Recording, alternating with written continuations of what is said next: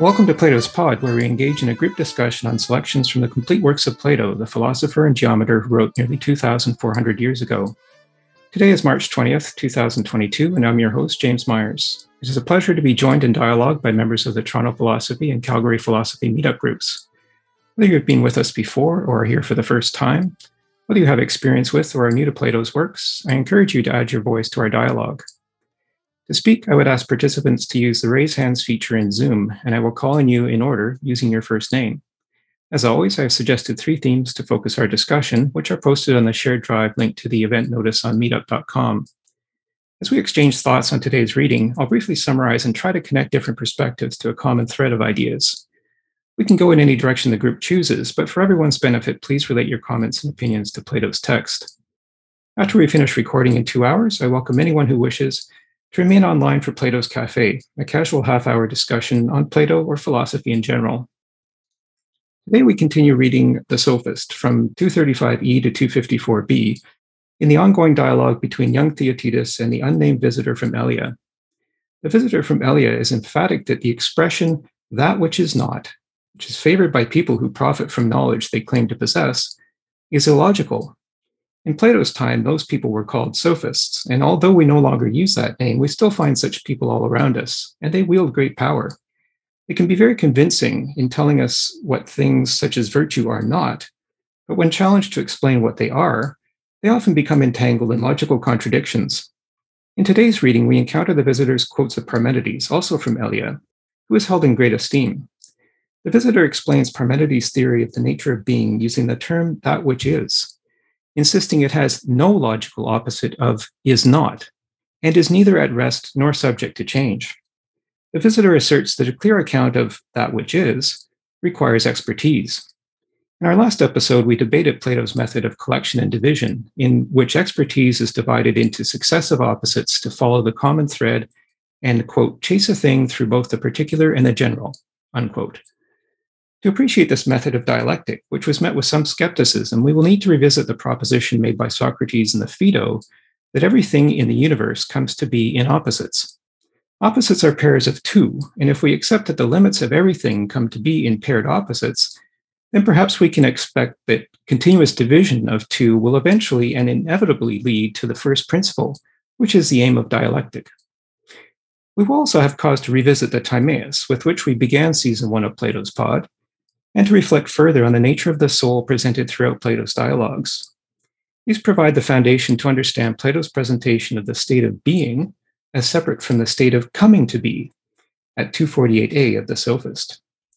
Being is its own derivative, infinitely dense, capable of neither increase nor decrease. It just always is, in both the past and the future. Coming to be is what we call the present, which is a state of constant change, motion, and increase and decrease of all physical things. Our bodies and our 5 senses exist in that continuously changing state of coming to be, but our souls exist in the separate realm, the eternal, changeless state of being. The realm of being is not accessible to the bodily senses, only to the mind's reasoning. This is emphasized at 254b in the Sophist. So with this background from Phaedo and Timaeus and other dialogues, we can perhaps better understand the visitor's description of the forms. The forms he implies measures the capacity of the things that exist, and he proposes that the capacity, or potential, defines anything that shares in being. He goes on to explain the composition of the whole of being, having the characteristic of oneness in its composite parts. He and Theaetetus end by concluding that some forms can mix with others, some can exclude others, some are common to all, and some always cause division. As they associate with one another with these differences, the forms necessarily exist in a harmony, and knowledge of their harmonics is held to be essential. We might imagine that such knowledge would require first and foremost an appreciation of number and calculation, which Socrates set out in the Republic as requisite for any philosopher. In any respect, harmony is a measure of proportionality, which, in the visitor's view, is a property of the soul that we discussed at the end of our last episode. So I found the explanation of the forms in the Sophist to be particularly enlightening, and I wonder if you will too. It led me to begin rereading the dialogue Parmenides, with which we will end this season. And I now see that dialogue in a new and far clearer light. That dialogue features a discussion of one in contrast to many, and touches on the nature of being in time, which we will encounter today. So I'll propose here for anyone who would consider the idea that the forms are the means by which our minds, in the eternal realm of being, apprehend the logical order of change in the physical state of coming to be that our bodies occupy. The forms are geometric and necessarily do not exist in or affect the physical universe in order that they can accurately describe the physics. Einstein clearly proved the physical universe to be geometric, otherwise E would not equal mc squared. And Heisenberg's uncertainty principle established that our knowledge of physics will always require estimation. As one support for my proposition, I offer 248d to E in today's reading, which is a discussion of the separation of the observer and the observed, as we can now witness in quantum mechanics. For another, I refer to Parmenides' geometry of the whole being and the one at 244e. So we have some complex details to sort through today, so please bear with me if I move us from one thread to the next without reaching a full conclusion on a matter. We can return to these matters in any event in 2 weeks in our conclusion of the Sophist. So now, before we revisit the contention that everything comes to be in opposites, let's start with a few minutes for some modern context on the reasons to understand that which is and the nature of being. Why is it such an important understanding today, 2,400 years after Plato wrote about it? Or is it now mere semantics and of no material relevance? Either way, can anyone provide examples to support or refute the present importance of a discussion on the meaning of that which is? And so I'll put that question out there and just wondering what people think about that. Is there some particular importance of that which is, understanding that which is now? Is it more important or less important than it was in Plato's time? What are the circumstances that we find ourselves in now to understand the actual nature of being? I'll maybe just throw out one idea, which is something that I read a couple of days ago with respect to this tragic and horrible war in the Ukraine. And it's that someone posted what's called a deep fake video of Ukraine's president. And in this deepfake video, which was not a real event, it was computer generated. Apparently, the president of the Ukraine was saying that his soldiers should surrender, put down their weapons, and so this was a faked video. Now, fortunately, it was quite clear that it was faked. You know, the audio was poor and the imaging was poor, but you know, as computers get more and more powerful, these things will become more and more convincing. And I think there's, lots of evidence. We receive emails from fake senders. Computer algorithms are getting faster and faster. Sometimes it's hard to discern reality from things that are not real. In other words, that which is from, that which is false. So that was just one example, I think, of quite a modern relevance of this particular question, what that is, what that means. And I'm just wondering if there's any other thoughts, JK? You mentioned quantum mechanics, right? Relating to this issue of is and is not, right? Mm-hmm. And so we don't really understand. We have different interpretations of what is there in the quantum realm. Sense of wholeness, or whether there is something there or not. So I think there's like 8 or 9 or 10 different interpretations. So we're still uncertain whether what is, it just is, or is just one being, as Parmenides asserts, or whether it's just there are many worlds, as another interpretation is, and that so that uncertainty is certainly convincing us that we don't know. We're not sure what if it's if as Parmenides says, there's one being, or if there's many, and it is so.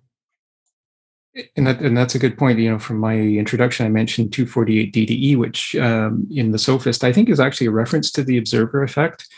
The observer effect in quantum mechanics is that, when we see, a beam of light coming through two slits, the active observation changes its scattering pattern compared to if we didn't observe it.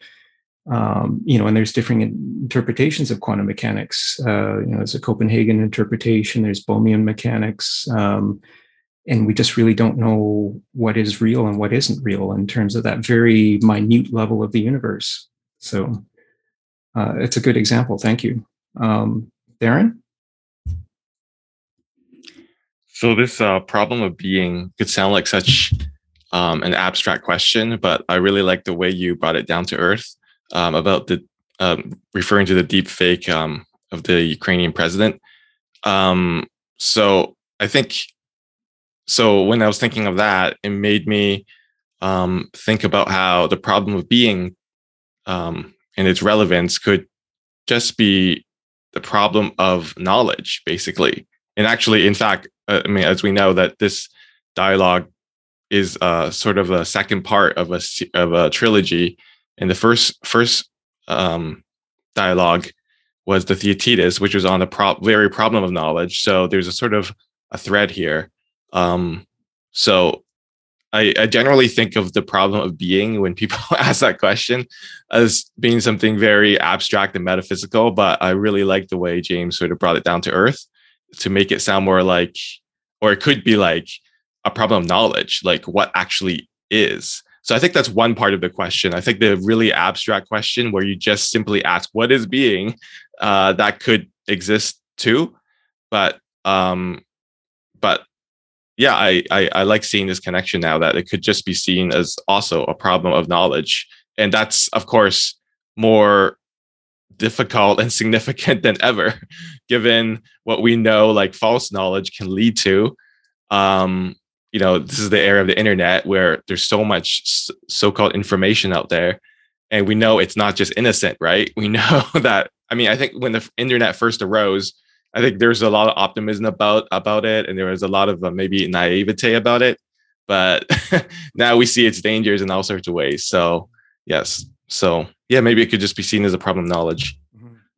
Good point. I like the way you mentioned the dialogue Theaetetus, because, of course, Theaetetus is the main character in this particular dialogue that we're looking at. And in the dialogue Theaetetus, the whole question, they were debating whether Protagoras' statement that man is the measure of all things is true or not. And, the point that Protagoras was saying is that man is the sole determinant of that which is and that which is not. And that was the whole point of the dialogue Theaetetus. And so, as you said, it's perhaps a question of knowledge. And certainly, when I think it was probably about 5 years ago, a White House spokesperson claimed that there were alternative facts. How can a fact be alternative? This is this confusion that arises, and I think there's a lot of discord that arises among people as a result. So thank you for that. And we'll go to Evan, then JK.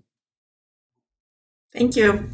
Yeah, I want to considering or seeking for what reality is. I want to have the power to give my own self, the human, to believe what they want to be real in a way. So instead of getting the agenda of the reality from outside factors, exterior factors, I want to find a way to make it real for myself and what I want to believe. I wish there was a video of my dreams and I wish that was real. And I think I'm seeking for that way that I have a say in what I want to be the reality. You have answers. I'm listening.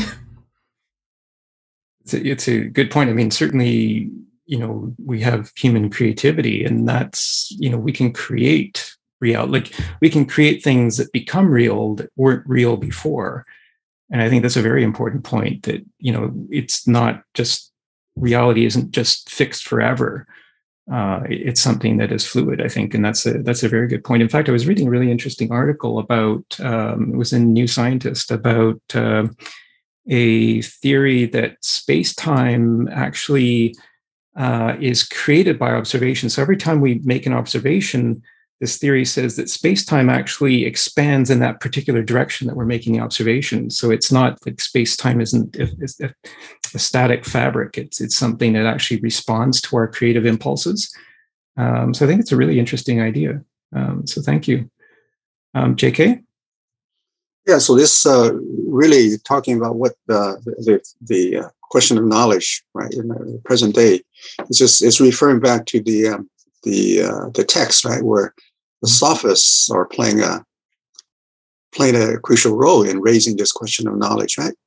Because it was that time it was maybe taken for granted that Parmenides, theory of theory was correct, that there is only one. That's the one being is the truth. And so the sophists are, perhaps as much as Socrates is raising the question of whether, that is true or not. And that, bringing in to the, to the discussion, the notion of becoming, right. And the idea of the dialectic and the theory of, opposites and so forth. It's a good point. And, there is that distinction, as I mentioned in the introduction, between being and becoming, certainly in Plato's context, that the realm of being is eternal, changeless. It exists in the past and in the future.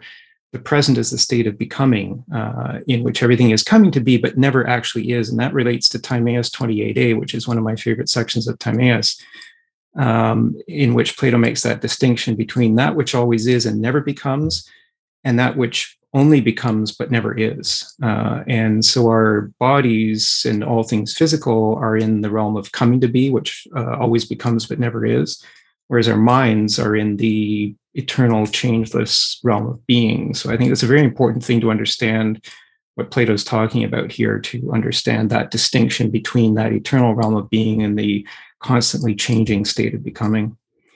Maybe we'll just turn from here to, I'll just share my screen here, to the question that we encountered last time, this question of division and collection that was raised in the first part of the Sophist, where it was said that expertise, you could divide expertise and continuously divide it into two opposites to come out to a final conclusion. I think there was some doubt among the group about that. And I just wanted to bring us back to that a little bit so that we can move forward with this understanding, maybe whether things actually come to be in opposites. And so I'll just refer to Phaedo 70D to E, which is on the screen if everybody can see this. It's just this short paragraph here. I'll just read it. For all things which come to be, let us see whether they come to be in this way, that is, from their opposites, if they have such, as the beautiful is the opposite of the ugly, and the just of the unjust, and 1,000 other things of the kind. Let us examine whether those that have an opposite must necessarily come to be from their opposite and from nowhere else. As, for example, when something comes to be larger, it must necessarily become larger from having been smaller before. So that's the assertion that Socrates made in the Phaedo. And I just wanted to return to that. I think when we discussed the Phaedo, back a month or so ago, maybe there wasn't a general consensus on this matter, but I just wanted to return to this because I think this theme is coming up here in the Sophist, and I think it's very important to understanding how Plato is presenting the forms. And so I'm just wondering what people think about this. Can you think of anything that does not come to be in opposites? We've seen examples of, for example, temperature. Temperature comes to be in hot or cold. So those would be opposites. Or height. Height comes to be in tall and short. We see the opposites of good and bad. You can't have good without having bad, and you can't have bad without having good. We've seen Socrates talk about the opposites of life and death. In the first part of the Sophist, they made the distinction of animals between tame animals and wild animals. And now in this section of the Sophist, there's the distinction that's made between change and rest as opposites. And so, just wondering if anybody can think of anything that does not come to be in opposites, or anyone who wants to challenge the proposition that things come to be in opposites. Are there any particular thoughts on that? With the ultimate or the original momentum or force or energy, that would that be something that doesn't come in opposites?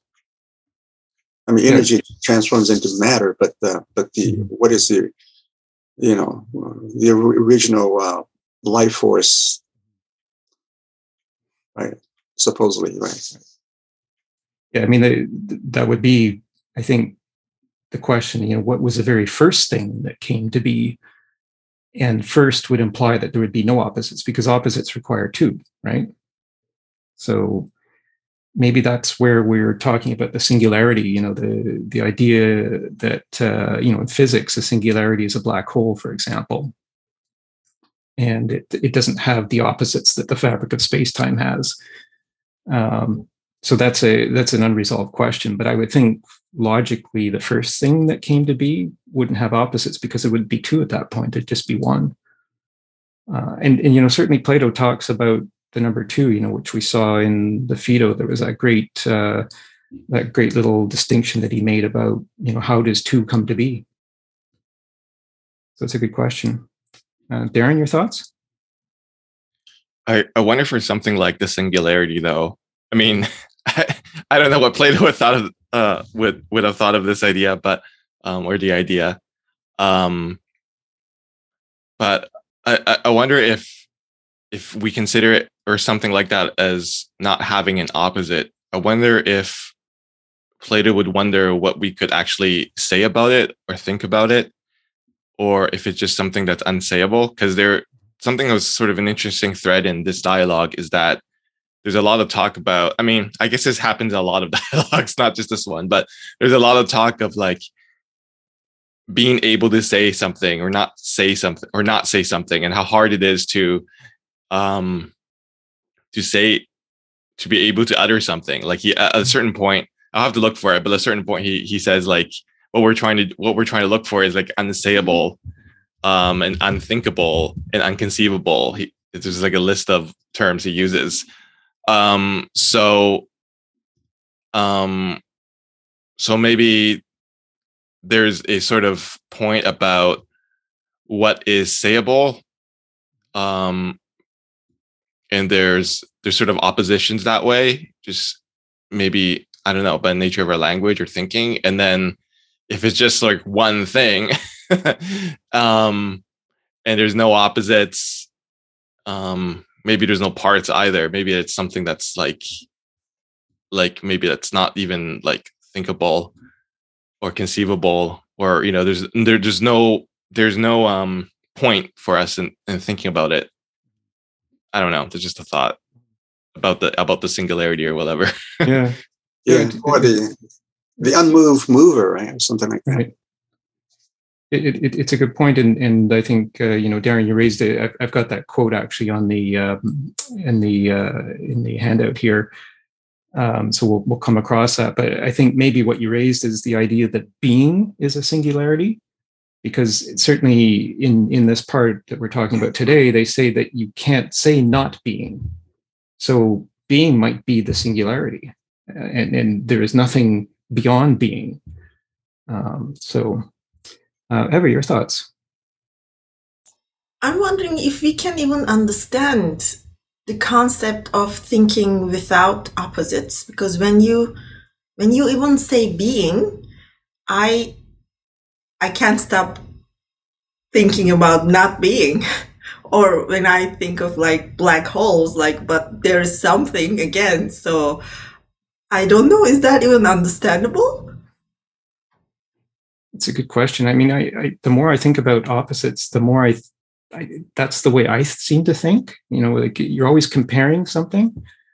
And that's why I was asking the group, like, can anybody think of something that does not come to be in opposites? JK, your thoughts? So maybe you can't. Yeah, it's just like, I think it's not just being, but if you think of being, it's automatically have to bring in non-being, right? Mm-hmm. So it is something that is not sayable, right? Like in some of the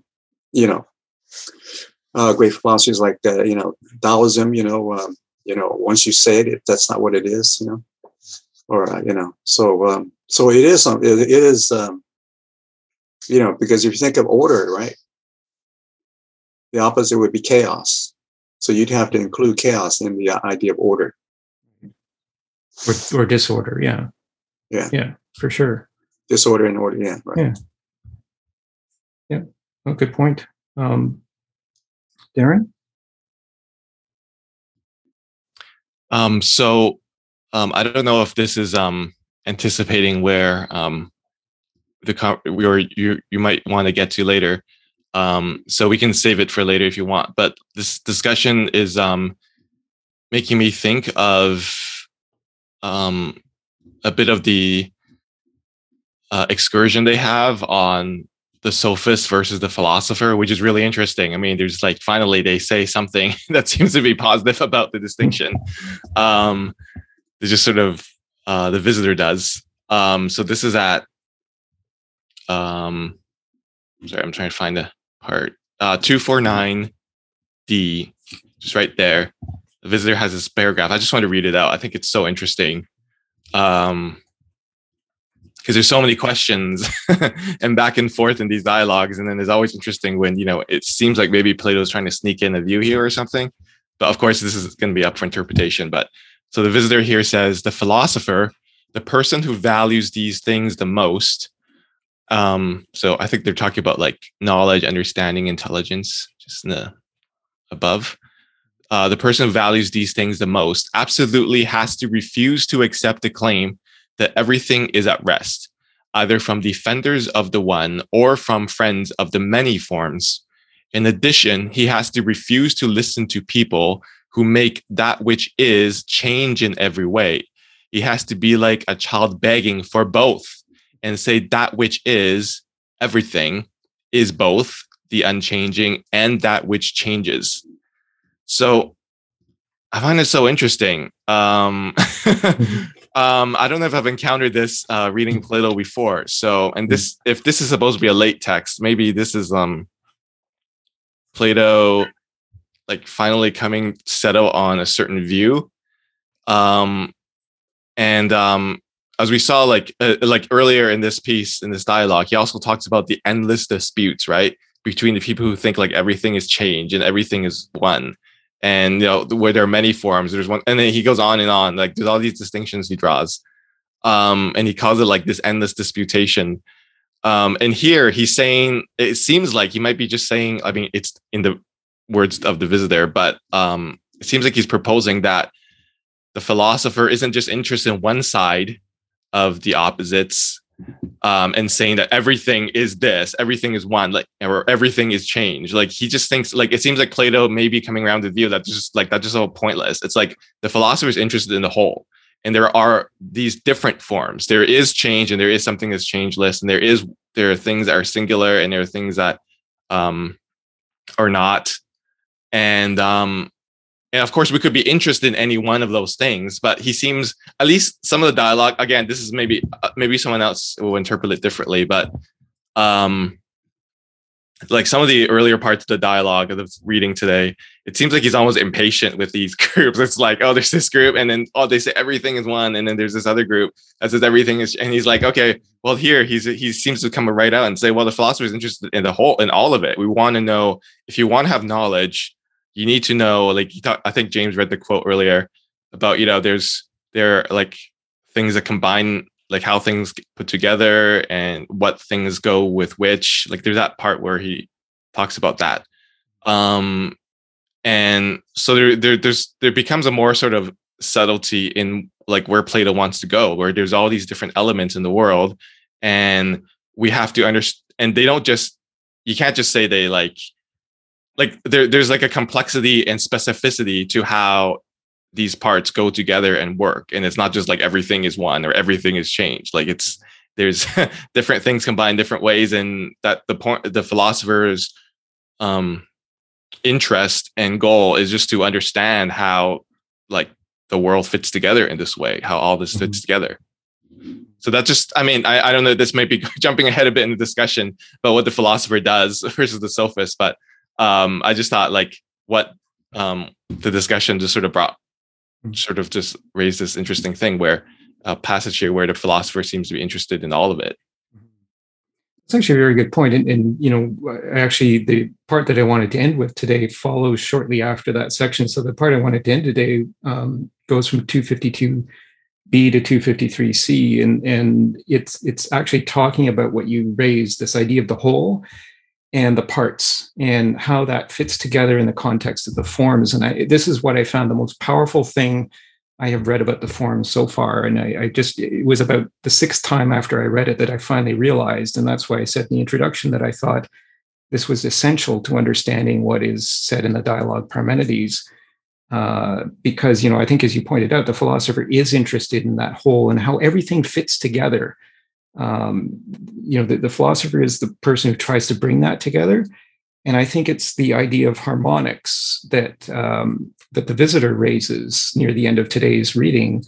That is how the philosopher brings it together. And the way you would bring together something with harmonics is through number and calculation, which is what Socrates said in the Republic was essential knowledge for the philosopher, which we don't see as essential knowledge for the philosopher now, but it was 2,400 years ago. And I think that's very important to understand. And that's how you bring all of these disparate things together and find that common thread that ties everything together. I think that's very important. So thank you for raising that. We'll go to Jose. Yeah, I was trying to find a visual representation of being. And I started thinking about what we all learned in elementary school, the Venn diagrams. Remember that representation, you have a rectangle and you have two circles in it. And the two circles either intersect or don't. So if those two circles don't intersect, they are opposites of each other. Because if there's an intersection, that means that there's something that is true for both, right? So if you want to represent just or unjust, that's the way you do it. Two separate circles that do not intersect. Now, think about it. So what's outside those two circles? What's outside those two circles is an infinite number of pairs, right, that you just decided not to represent on those two circles. Okay, that's good. So what's the rectangle? So I thought about it, and I think maybe the rectangle is the being, is the holder, is the thing that never changes. There are only the pairs inside it that move around and no longer are opposites or etc. So I envision it as a platform. The being is the platform, is the stuff that never changes because it's holding. All the individual pairs are moved from one opposite to the other. Anyway, I mean, sometimes we cannot, you cannot represent in words. Maybe you can represent in a picture. I couldn't agree with you more, Jose. I think that's actually what I've tried to do here on the screen is a pictorial representation of being. And I just wanted to, because you mentioned circles, so there's this very key part of Timaeus here in which they talk about the universe as the living thing, capital L, capital T. And it says, now that it was the living thing's nature to be eternal, but it wasn't possible to bestow eternity fully upon anything that is begotten. So the physical universe is begotten, but eternity exists before and after the physical universe. And so he, the craftsman, began to think of making a moving image of eternity. At the same time as he brought order to the universe, he would make an eternal image, moving according to number, of eternity remaining in unity. So that's the whole that Darren brought about, I think, is that idea of the eternity remaining in unity. This number, of course, is what we now call time, which is Plato's little sneaky way of saying, of course, of course. Do we really think that that's number is what we call time? But anyway, it's something I think he's trying to tell us there. And he goes on to say, and the theme of circles keeps coming up throughout Plato. So near the bottom here that I'm highlighting, these rather are forms of time that have come to be. Time that imitates eternity and circles according to number. And then we see the idea of circles again in this dialogue when, or in the part that we're reading today, when the visitor refers to Parmenides' quote of spheres. And we'll get to that quote because I think that's an important one. So a sphere is a three-dimensional circle, essentially. So I've put these diagrams here that I wanted to consider, and just I'm suggesting that we imagine that we put a circle around these three diagrams. So the diagrams are a straight line, and I've just labeled the 2 points, the two ends of the straight line, A and B. And then I've got two straight lines intersecting each other, forming a cross. So the horizontal line is AB, and the vertical line is CD. And then what I've done in the third diagram, I've got that cross, and I created two triangles. I've joined C and B, so I've joined the top of the vertical line with the right-hand side of the horizontal line. And I've drawn a triangle from the bottom of the vertical line to the left of the horizontal line. And if we put a circle around each of these diagrams, imagine what would happen if you started to rotate these diagrams inside the circle. So the first one would be just a single rotation. There'd be no change. That first line, it's just one single line. There's no opposition. It would just continue rotating inside the circle. The second one, which is the cross, the two lines, the vertical line and the horizontal line inside a circle, they could rotate independently, right? So one line could rotate in one way, the other could rotate in the other way. They could rotate, they can impose each other, impose one on the other. So that's kind of, I think, independent rotation. So either can rotate, and there's no pairing in this particular one of this cross. No, where the pairing happens, I think, is in the third diagram, which is where we've got the two triangles. And so if you rotate that third one with the two triangles inside a circle, I think that's where you would get that dependency, and that's where would be the opposites, I think. Like, I think that, you could put, if we're talking about temperature, one of those triangles could be hot, the other could be cold. And, why do I say circle? Well, circle is that which has no beginning and no end. So I think that's maybe why we could maybe think of those as a way of visualizing being and this idea of opposites. I just wanted to present that idea. Just think about those three things inside a circle. So we can talk about that further, but Moshe, your thoughts? Good morning. Hi. Okay, I want to go back to, I want to address several things. I want to go back to, I believe it was Darren who was talking about, that the philosopher is interested in everything. And I want to just take a shot at everything for a second.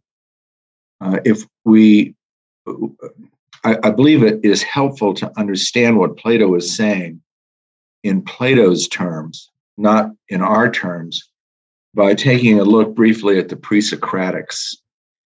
When Thales, Miletus came up and said that everything is water, okay? He was talking about nature. That is the everything that the materialists are talking about. And remember that from Thales through Anaxagoras, who was the teacher of Socrates, that nature was conceived as everything, and being, what being was, the question of being was, what is the nature of being? Now, in the could you go to the that quote that you had from the Timaeus? Yes. Yeah, that's great. Now, it was the living thing's nature to be eternal. It isn't possible to bestow eternity fully upon anything that is begotten. So one of the ways of interpreting this with a slight, with a nod to the pre-Socratics, is that the living thing, which is being, okay, it must be eternal, and it is not possible to bestow being upon anything that is begotten. So being is not begotten. Being is eternal. It comes from nothing. And the question is, well, what is being? What is the nature of being? What is the nature of nature? And Parmenides he obviously broke from the materialists, and we have other people who've broken from the materialists too, like Lucretius and Democritus a little bit later. But what he is saying is that being, making a logical point of view, if being is everything, then there is no other. There is no non-being, okay? And if being is what you can talk about, because we talk about all the things that are around us, but the philosophers are really interested in a much grander idea of being, then it makes no sense to talk about what isn't, because it isn't, okay? You can't even get a conception of it. So that's why Parmenides' being was, it was full, it was eternal. He uses the idea of spheres, sort of to give us a mental image. And then remember, Parmenides also goes, when he's talking to the goddess, he always, he has two parts of what he's saying. Part of it is the logical part. The other part, he goes into a poem and he's talking about becoming and things like that. So for me, it is helpful to try to interpret Plato in his own terms by talking about being as everything that there is. And Plato's turn, Plato, gives another logical turn to Parmenides and says, well, the things that are really being are these forms, these things that we can know directly by the mind, which makes him a realist. But these forms have these eternal parts because they all participate in being. But it raises an interesting question, which the later part of the Sophists deals with, because he starts talking about being and the other in order to try to make sense out of non-being. And so if being has an other, he's trying to say that it would be not being, and therefore you can talk about not being in terms of the other. And I'm not quite sure. To me, that might be so much semantic hand waving, but I think that's how he's trying to get at it. And he's not talking about particular tables and chairs. He's talking about nature. He's talking about everything when he's talking about being. You raise some good context there in terms of the pre-Socratics and that world in which Plato operated and worked. And I think what you said about non-being, I think is something that, features very, importantly in this first part of today's reading, which we'll get to in a few minutes, maybe. And Parmenides' view that the being is everything, that there is nothing beyond being. The only non-being is nothing. I think is that's the conclusion I'm drawing. But in the proposition I made in my introduction, I see the forms as existing in that realm of being, which is not a physical realm. So the forms are not physical. In my proposition, that the forms exist in that realm, which is only accessible by the mind, but that's the eternal realm. And that which is begotten, as they say in Timaeus, is the physical realm in which our bodies and our bodily senses operate. But the mind doesn't operate in that physical realm. The mind is elsewhere. It's in that realm of the eternal being. And I think that's key to understanding what Plato is going on about here. So thank you. And Joel? Just looking for a quick clarification, just making sure a large part of this doesn't go right over my head. Mm-hmm. Still digesting and having fun playing with the question or the challenge you said towards the beginning of all of this. And just so that I get it right, can you repeat it again in your own words? Like, what was it again? Like, can you imagine something that's never becoming or doesn't have opposites? Yeah, exactly. Yeah, can you imagine anything that comes to be without opposites? Is what I was asking. Now, I thought I saw what you were getting at. Did you give your answer before the last question, or were you using the circle as basically that's an example of what doesn't have opposites, essentially? Or am I not seeing that properly? I don't think I made that statement, but I would say that could be the case, actually, that the circle doesn't have opposites in the sense that it doesn't have a beginning or an end. Mm-hmm. And opposites would tend to have a beginning and end, right? So, in this diagram that I put of the two triangles, there is a beginning and an end to each of the triangles, but they are connected. And this connection here, where it's, at the midpoint of those two triangles, I've labeled E.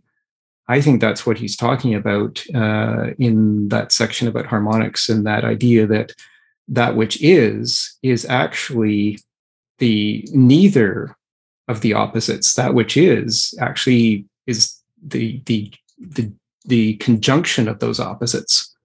So it's a third thing, and that's a point that is made in this dialogue around 248 or 247. This idea that which is this midpoint, and it's neither of those other two. So it's a third thing. That which is a third thing, is what he's saying. Okay, I think I'm with you. Thank you very much. All right. Jose. Yeah, this is more a question, I think. In the theory of forms of Plato, is it only about material things? Are the forms only representation of material things? Or it includes immaterial as well? And the reason why I raised the question is, if it's material, like what we can sense or perceive with our senses, then there are no opposites. Like, for instance, the form of a horse, the form of a house, the form of whatever. What's the opposite of a chicken? Right? But if it's immaterial, then you can argue you have to have opposites, because just and unjust, moral and immoral, all these opposites are adjectives of a noun. So then the question is, this is my question, what is your interpretation of the forms? Do they include immaterial things?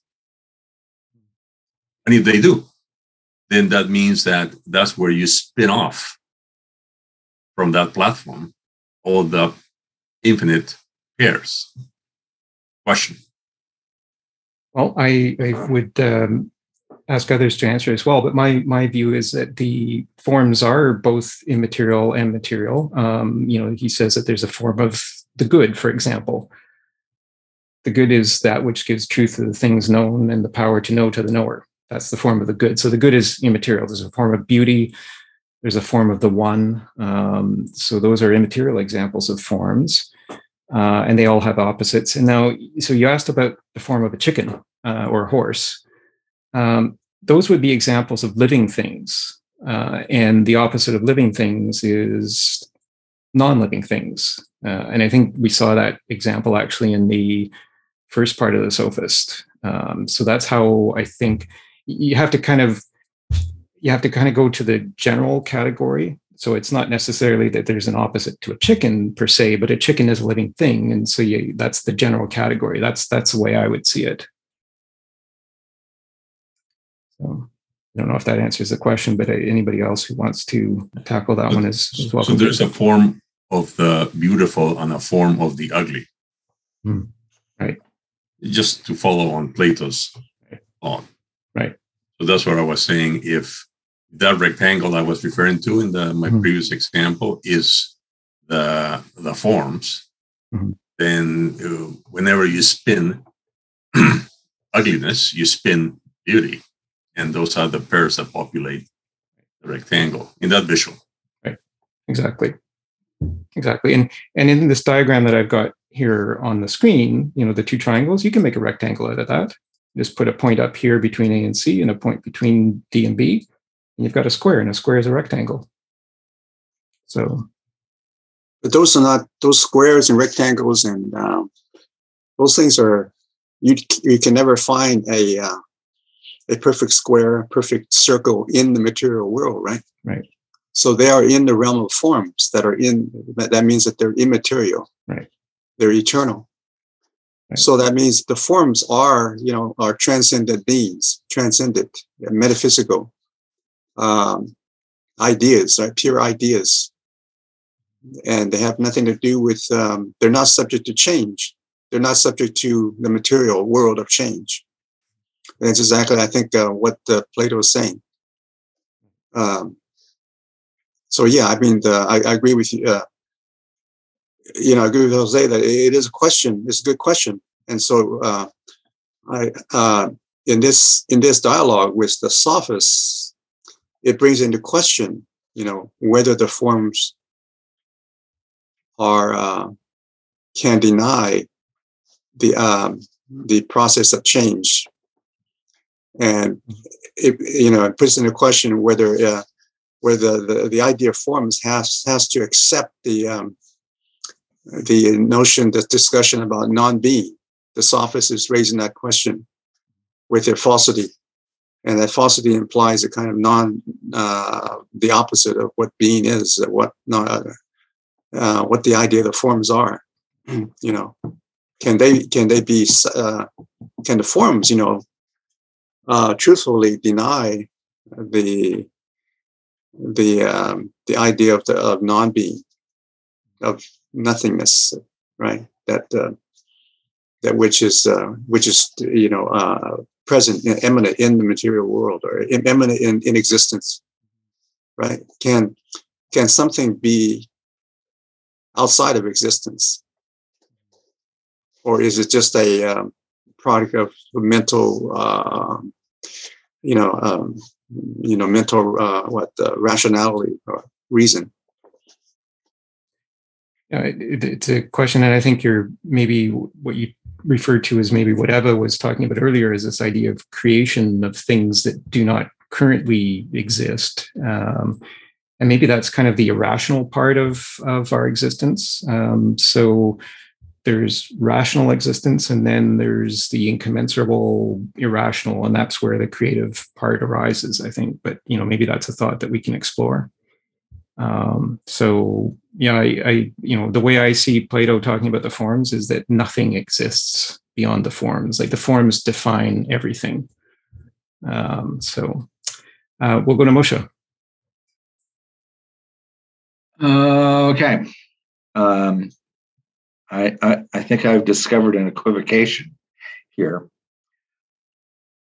First of all, let me just tease everyone with the idea that you had just said nothing exists beyond the forms, but we have the forms are supposed to be being, okay, but nothing exists beyond the forms. But you said that we have to have the good in order for being to be known.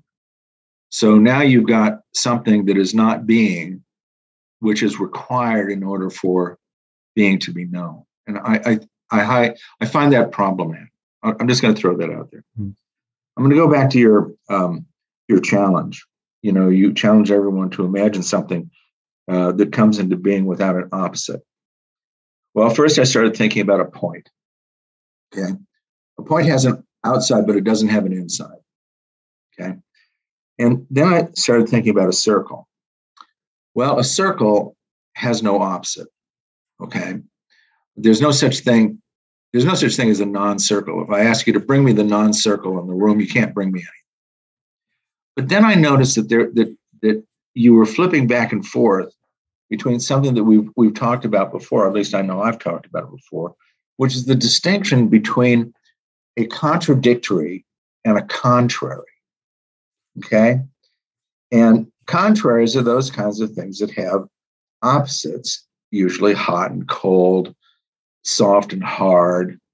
I had the advantage the other day. There was a storm here in Rochester, and the trees are outside, and I usually take a tree to be fairly rigid.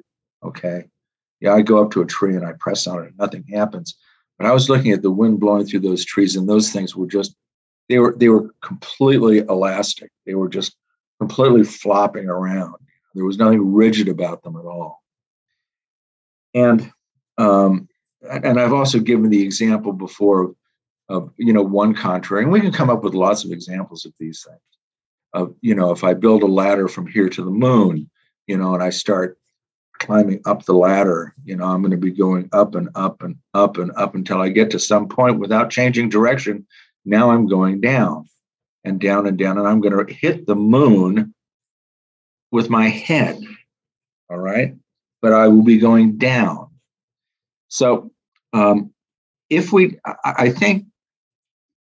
think Plato would be embarrassed if he thought that we were conflating, which means equivocating, on the notions of contraries or contradictories as opposites. And I think we should come down on one side or the other, because otherwise we're going to have to ask ourselves all the time when you're talking about an opposite, are you talking about a contrary like being and not being? Okay. Or are you talking about a contrary like up and down, hot and cold? And I just wonder how everybody else feels about that. It's a fair question. I think that's something that we need to resolve, and we can look at the idea of not being in the first part of today's reading and consider whether that's whether the case that's being made there is right or wrong.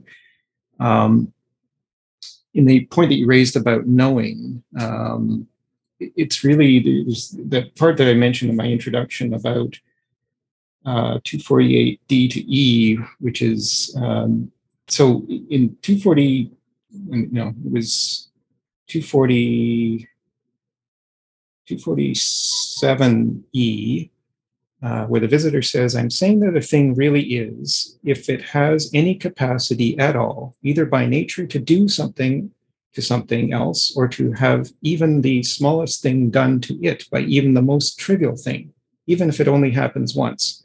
I'll take this as a definition of those which are amount to nothing other than capacity. So that's kind of the potential, so things that be have potential.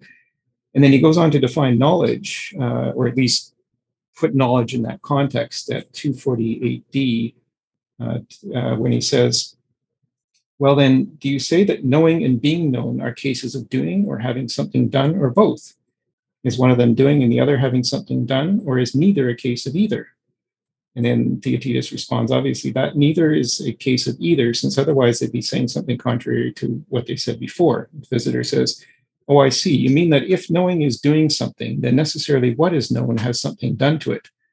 When being is known by knowledge, according to this account, then insofar as it's known, it's changed by having something done to it, which we say wouldn't happen to something that's at rest.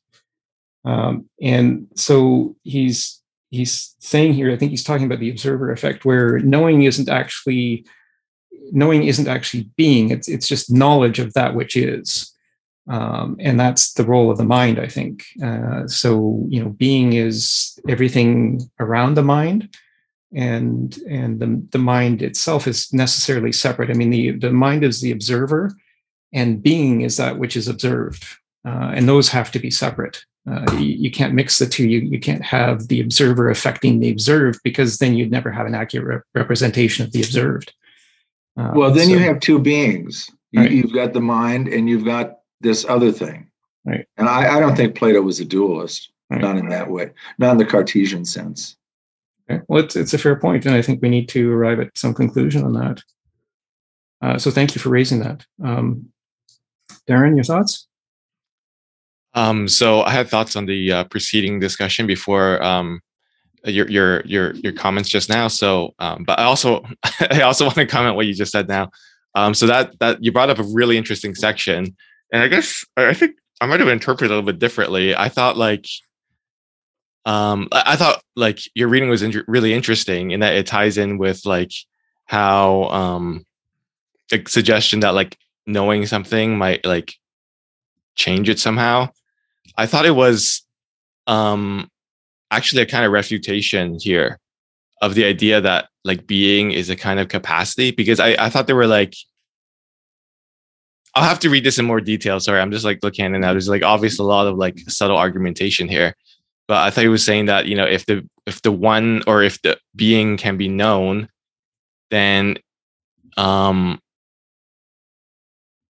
somehow contradicts the idea that it's like a kind of that being is a kind of capacity, because it leads to these contradictions. So I thought this was just like part of the series where they were trying to define being as like being different things, and then like none of them seem to work. So, but an interesting implication of this part though is that like there's these interesting suggestions here that, you know, if that like being in the sense of like capital B being is like that it can't be known in a way, in this part you just read. So but I don't know. That it requires reason, I think, is what is the point that was made in Timaeus 28a, is that being, that eternal realm, is not accessible to the physical senses, and so it requires the mind to apply reason to understand it. I see. Okay. Yeah. So maybe there's different forms of apprehending things. Right. Yeah. Right. Like there's a material, like he talks about the materialist at some point where like their idea of knowledge is like running up to a tree and they're like grasping it really tightly, and they're this is knowledge. Yeah. But this like, so this 248e here, he says, when being is known by knowledge according to this account, then insofar as it's known, it's changed by having something done to it, which we say wouldn't happen to something that's at rest. So there's some like logical gymnastics here about like, if something is known, like, if being is known, then that creates problems. But we can look at that in a... that's a mixture of change and rest, that whole argument there. So there's a lot of this stuff in this dialogue, right? Like in the reading today, there's like this series of arguments where I thought what it was happening, what they were trying to refute various accounts of being, and like they seem to lead contradictions. So it's leading us somewhere, it seems. So I'll try. I want to comment on what the discussion preceding that, which was, so at first I wanted to just bring up a passage. Sorry, I have to like find it in the text again. Oh no, I lost it. Okay, I found it. Okay, it's at 253 to 253D to 2 and on from there. So they're like, so this is the section on like the nature of expertise, and the passage I wanted to start at like 253A basically. So this is where they start talking about expertise and how they've like gotten rid of like two notions. I'm just reading this from the top of the page. And they say there's only one option left, which is that some things. So they're okay. So the two options they supposedly discarded by this point is that like everything is like, or everything is not. Is that what they've discarded? Right. Yeah. And so at 252E, right. The visitor says, one of the following things has to be the case. Either everything is willing to blend, or nothing is, or some things are and some things are not. So it seems like they've settled on this third thesis that some things do mix with other things and some things don't. So there's sort of a pluralist view almost here now. And then they talk about letters of the alphabet and how like some letters go together to form words and some just like can't go together. And then the person's expert at grammar is can tell us, give an account of that. And then there's notes, like high notes versus low notes, and the musician is an expert at that and can give an account of that. And so there's different kinds of knowledge, it seems like, it turns out. And then so this leads me to what I want to read on 253D. I'll just read the section. So the visitor says, like, a person that can make such distinctions, he'll be capable of adequately, I'm quoting now, he'll be capable of adequately discriminating a single form spread out all through a lot of other things, each of which stands separate from the others. In addition, he can discriminate forms that are different from each other, but are included within a single form that's outside them, or a single form that's connected as a unit throughout many wholes, or many forms that are completely separate from others. That's what it is to know how to discriminate by kinds, how things can associate and how they can't. So the point I want to make is that I feel like this is just my reading of what's going on here in the Sophist. Like, I feel like we could talk about being in different registers. We can talk about being in a very abstract sense, like being with a capital B. And I think that's a possible discussion, and that's kind of discussion that Plato does have elsewhere.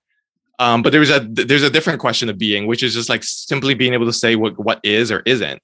So I feel like this is a lower register discussion of being. We're not talking about like grand being with a capital B. We're just talking about what is or isn't. And this actually seems to follow from the previous discussion in the previous dialogue, the Theaetetus, about what knowledge is. And so at this lower register, I feel like Plato's suggestion here is that that there are different things at work. It's not just one form. We at this lower register of like knowing the world around us as human beings, it's not just like everything is one or everything is changed. Like, that doesn't get us anywhere. I feel like he's suggesting, like, as I said, I feel like previously in the reading today, previous sections, he almost sounds impatient with like these endless battles, he calls it, between these opposite forces in philosophy, or opposite parties, or representatives of different views and schools in philosophy. And he's like coming out and saying, well, no, like the philosopher wants both, as he said at one point, and he wants to know like which things partake in these and how they partake in them and how they mix. And this is like, and the musician will have expertise in like musical notes, and the grammatist, the person who's expert in grammar, will have an expertise in how words can and can't go together and how the language works. And so it's like multifarious. And the philosopher, he's almost like trying to like shake us out of this like stupor of saying like everything is one or everything is changed, and being like, no, the philosopher wants to know the whole. He wants to know all of it, and how these opposites combine or not. So that's I mean, you sort of skipped to the end there, but I think you raised a number of points that would get us to that point at the end. This idea of the forms blending. So we're not quite there yet, but it's an important point. And I think when you were talking about being in different registers, maybe that's the sense of the eternal being, which we can only access with our minds and reason, versus the realm of becoming that we see all around us, which is maybe, I think of that as the lower register. And that's from Timaeus 28a, that which always becomes, but never is, because it's always changing, right? So, and that's part of my proposition about the forms, is that the forms exist in that eternal realm of being, and that's how we understand this constantly changing realm of becoming. And so, but I think that's an important point. But you raise and how we get from this point to the end of today's reading, I think is very important. To make that distinction between the whole and the parts. And then how the forms actually operate with each other and associate with each other. So we'll come to that. And in the meantime, we'll go to Jose and then Eva. And then I think what I wanted to do was to move forward maybe to that part where they talk about the whole and the one. So we'll go to Jose and then Eva. Yeah, this is a quick one. Related to what Darren was saying, I got the impression as well that there's a being with uppercase B and a being with lowercase b. And the reason for this goes as follows. You can take this one as an argument and then you can refute it. But when we, at least what I remember from those 3-minute videos that you find on being and all these definitions, being is, at least in philosophy and in ontology, being is the things that exist, right? And then he goes further to say, when you check, okay, what is existence? Well, existence is basically the ability of a thing to interact with their physical surroundings. All of a sudden, therefore, being is changing. So, because according to those two statements, of course, I mean, there could be some other context, but the simple argument says being is changing. So, if there's a being that is non-changing and eternal, there must be another being there. Maybe that's the one with the uppercase B and not with the lowercase b. That's all. Yeah. And I think that's a good way actually of introducing that section from 244D to 245B that I've highlighted in the reading, that the being is what he's saying is the third thing that comes along. So we'll read that, I think, next. And I think that would be a good, what you just said, I think is a good introduction to that part. So thank you. And then Eva? Thank you. Yeah, Jose, thank you for that perspective. And I am kind of hearing Plato all of a sudden discussing about the being and the forms. I think I hear him letting us to question what we hear from people, because it's interesting. Why would he all of a sudden start talking about this at the time that all of a sudden there is this group of sophists around and he is talking about that? So I think maybe this is kind of like a brainstorming on the need to filter the ideas that we hear from sophists or any kinds of information filtering. So I think this leads to the spiral thinking, continuous thinking of like circles connecting to each other. And we might change our opinion on things in order to find our own thinking through filtering. Well, we have to hear everything that we can. And then we become to form our own circle, maybe. Or maybe I am just like really hearing what I want to hear from Plato. Yeah, thank you. I like that idea of forming your own circle, and certainly the part in, dialogue and the process of dialectic, I think, is that, what allows us to understand or to apprehend the truth, or at least what we think is the truth of something that's important. And I think it's never more important than now because of all of this power of technology, that we understand what is and not accept the idea that which is not, which leads us into this kind of infinite regression that Plato says the sophist gets caught in. So we have to deal with what is, and we have to try to understand the truth of what is. So I think and it's very important today. I think it's so important. It's what's causing all sorts of strife and discord among people, is this disagreement. And I think the more we talk about it, the more we come to some sort of common ground of understanding.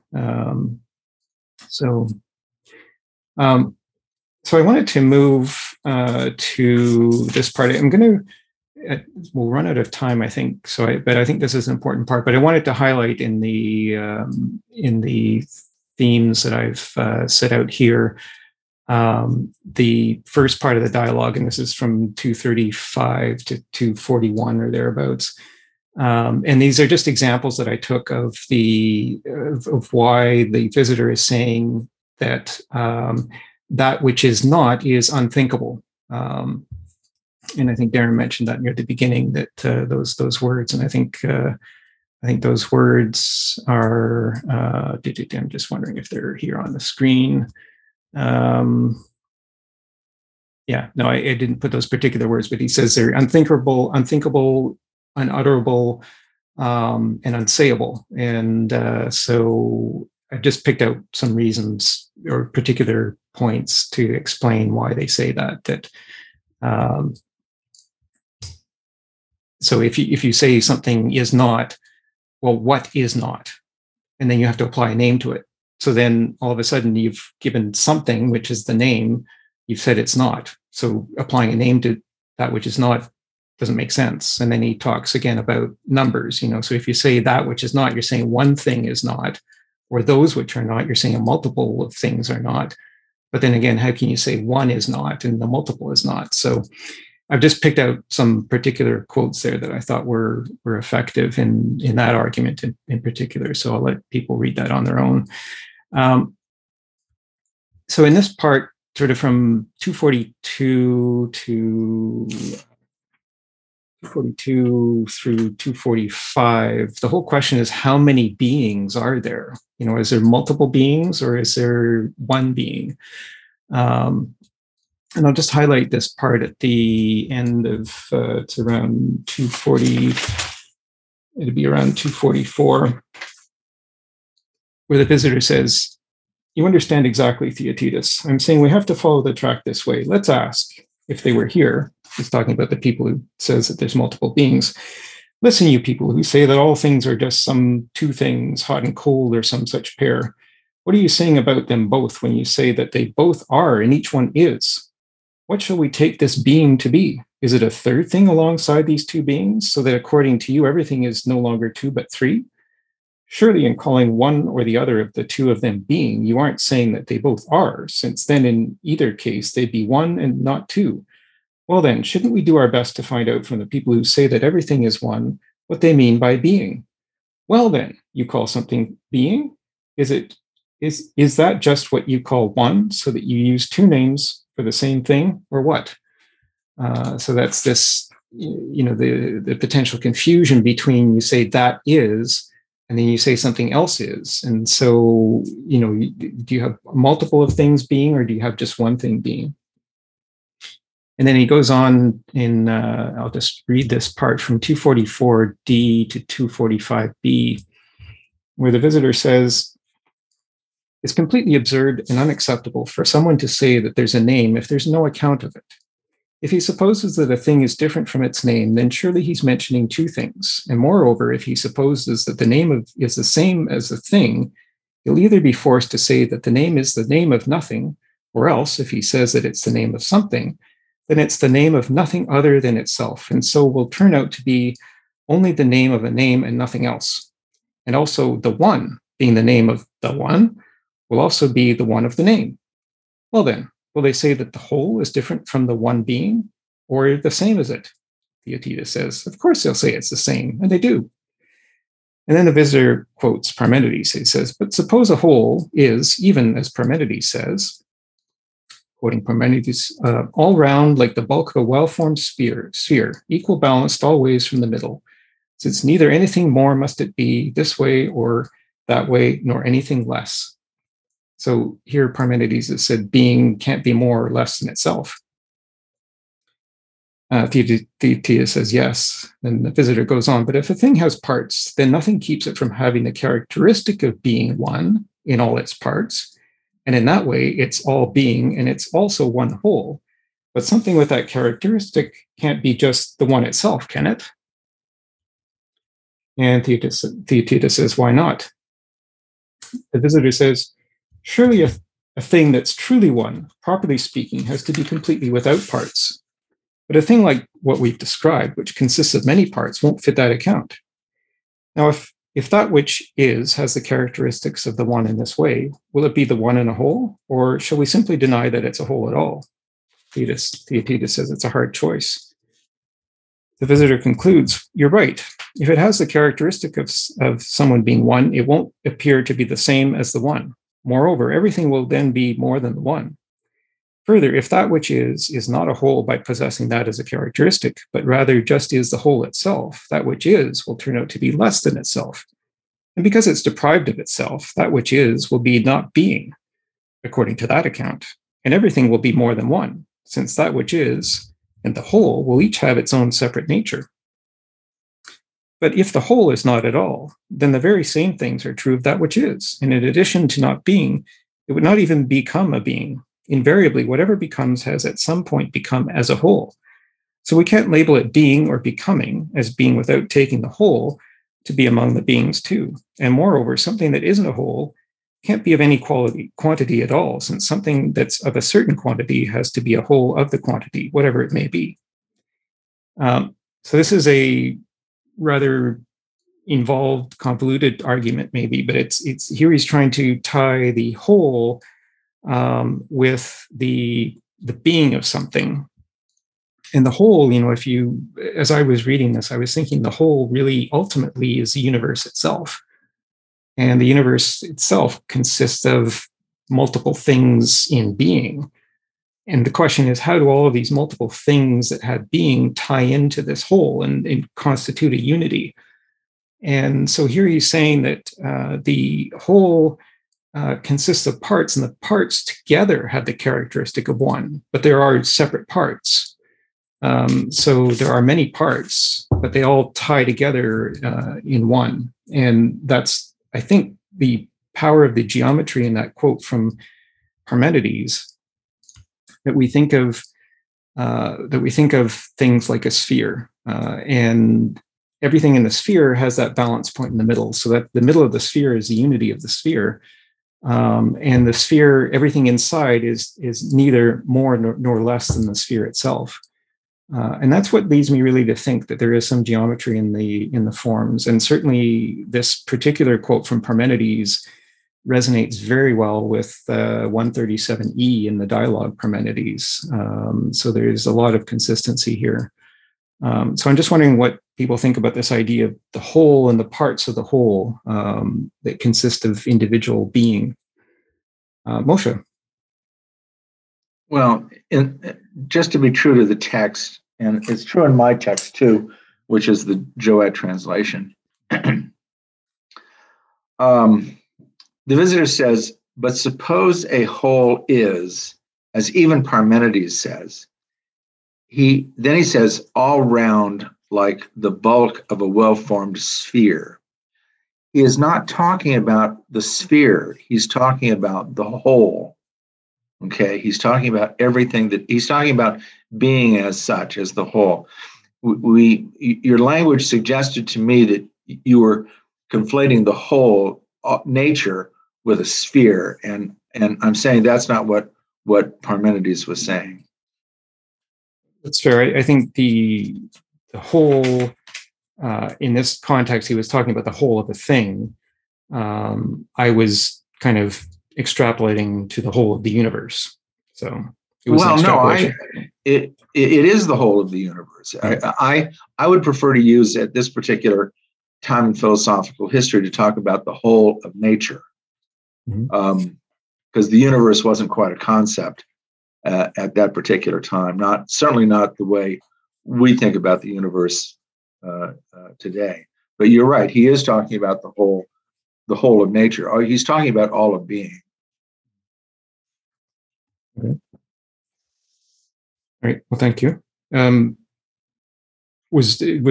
you going to go on with the point, or was it the point was about what he was referring to in terms of the whole? Yeah, it was about the part that he was referring to as a whole. Okay. I think that if part of what he's saying here, and part of what you were saying also, is that if something comes into being, it comes in as a whole. There are that to me is problematic. I mean, if you take a look at, does a pollywog not exist because it's not a whole frog yet? There are things that, is the worm not whole yet because it hasn't become a butterfly? I think that we have to be careful if we're going to apply that to things in the perceptual world. Although if you're talking about nature, certainly nature would not be growing, clearly not on a Parmenidean level, because to him there was no motion. Everything, it was static, and it was complete. In order to be able to have motion, you'd have to have some place for being to move into that it wasn't there, and that's impossible. I understand, yes. And I think, the whole would refer to, I'm seeing it as referring to more general categories. It's not necessarily that the physical thing has formed a whole, the butterfly example. It's that the thing, which is the animal that, becomes the butterfly in the physical world, that thing itself is defined as a whole. Right? That's the way I see it. Although it clearly in the physical world, it changes throughout time, as do any of us change throughout time. So maybe it's a distinction between the physical and the non-physical. But it's an important point to raise. So I think that's an important point to understand. So thank you. We'll go to JK and then Eva. So you just made a distinction between the idea of the whole and the reality of the physical world, having its separate individual movements and existence, right, and being. So if the whole is really what is the truth of existence, then the individual material existence of parts are just illusions, right? There is no individual. The parts are there, but they're just part of the whole, and so they have no separate individual existence on their own, and therefore all movement, all activity is canceled because they are just part of the whole. Right. Yeah, I would. It's an interesting thought. I would say, certainly the individual parts manifest themselves in thought, manifest themselves in the state of coming to be in the physical world. Sure. But I think the interesting thing I found here is when he says the characteristic of being one, this part. But if a thing has parts, then nothing keeps it from having the characteristic of being one. And so it's all being and it's all one whole. Yeah. And I think that's the interesting idea that I found, the characteristic of being one. And maybe this is something that will help us with the dialogue Parmenides. Right. So is Plato's forms a kind of something like a reconciliation or a middle ground between this Parmenides idea of the whole, of being and the Sophists' refutation of that, with their falsity and idea of non-being. So it seems like the forms are kind of like coming down on, well, let's reconcile this. We accept that there are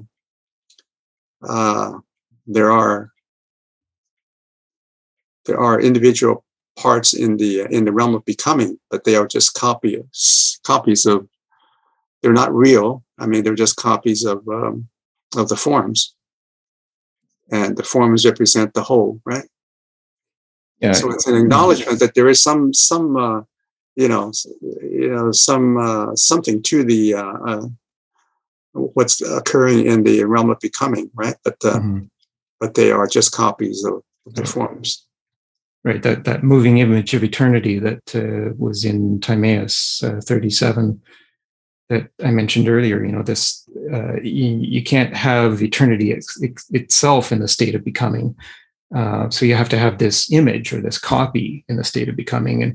And this is what I found so powerful about this quote from Parmenides, this idea of the bulk of a well-formed sphere, equal balanced always from the middle. This point in the middle, maybe that reconciliation that you were talking about, the point where all of the logic comes down to this one single point in the middle of that sphere.